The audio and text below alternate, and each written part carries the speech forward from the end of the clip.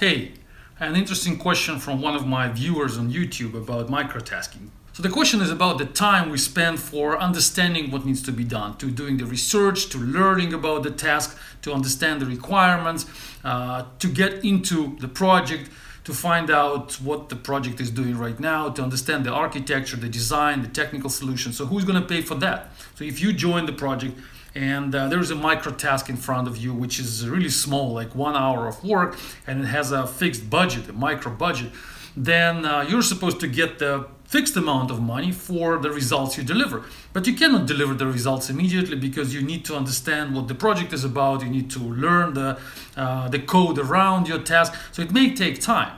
So you're going to feel a lot of stress if you need to all the time remember that this is the amount of work you're supposed to deliver, and you cannot go outside of the border of the task. You have to stay within the borders, and that's how you're going to get paid. And that's what the user is saying. The full-time employment and traditional payment by the hour, by the week, by the month is more convenient for programmers, because we will not be stressed, we will be quite relaxed, we will know that no matter what happens with the results we deliver, we're still going to get the money by the end of the week, because we were working like honest work. And here's my answer.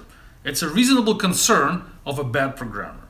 Not the bad programmer in the way you don't know how to write Java code, but from a person who doesn't know how to manage his or her personal time, doesn't understand time management or scope management. When the task comes to you, the microtask, it has a specification, it has a description of what needs to be done. And then you realize that in order to do this job, to do this work, to do this task, you need to have some knowledge from the project, about the environment around this task. And then you start getting that knowledge. That's where you make the mistake. You should not start fetching that knowledge without an explicit instruction for that. When you look at the task, everything that you need for the task has to be inside the description of the task. If it's not enough, you should not take a liberty of going somewhere and getting that knowledge without an explicit confirmation from your manager that you are allowed to spend that time, to spend that resource, because you are the resource. You, the programmer, are a valuable resource for the project. And every minute of your time means money for us, for the project sponsor, for the budget. So you're not allowed to spend that valuable time, that valuable money, without the permission from the management. How do you get that permission? Of course, you cannot go around the office and ask the manager about, are you allowed to read this question on Stack Overflow? Are you allowed to spend a few more minutes to understand how that class works and how this design was done? Of course not. You do it in a disciplined way. How you do it? You create new tasks. You create new tickets. This is a task in front of you. You don't understand how to complete it. You need extra knowledge. So you go to your ticket system and create another ticket and say, I don't have enough information to complete that task. I don't understand how design works. I don't understand the architecture. I don't know where the knowledge is. We don't have enough documentation in the project. By creating that task, you allocating extra resources from the project.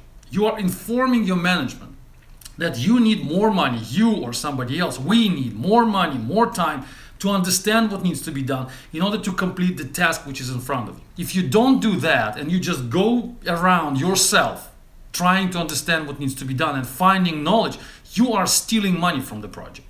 You are taking our money, taking our time without our permission.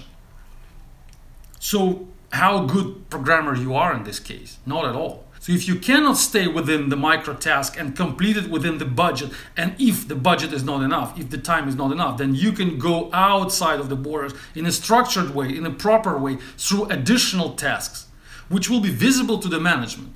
And the management will make the decision whether that knowledge is really necessary for you, or maybe not. Maybe it's your personal failure. Maybe we need to just replace you and put somebody else, because the questions you ask are not professional enough, and we obviously understand what's going on, that you just don't know the technology and the questions are so primitive, and so on and so on. There are many situations could happen, but we, the management, have to see why you need extra resources, why you need extra time, why you need to spend more than the budget of the microtask. So when people are saying that, microtasks are not enough for us because we need so many other activities around microtasks, which we still need to do, like learning, training, talking, communicating, meetings, I'm just answering them that you're just bad programmers. You're not professional enough to manage time professionally. So Grow up. Thanks for listening. Don't forget to subscribe to the channel. Stay tuned. Bye bye.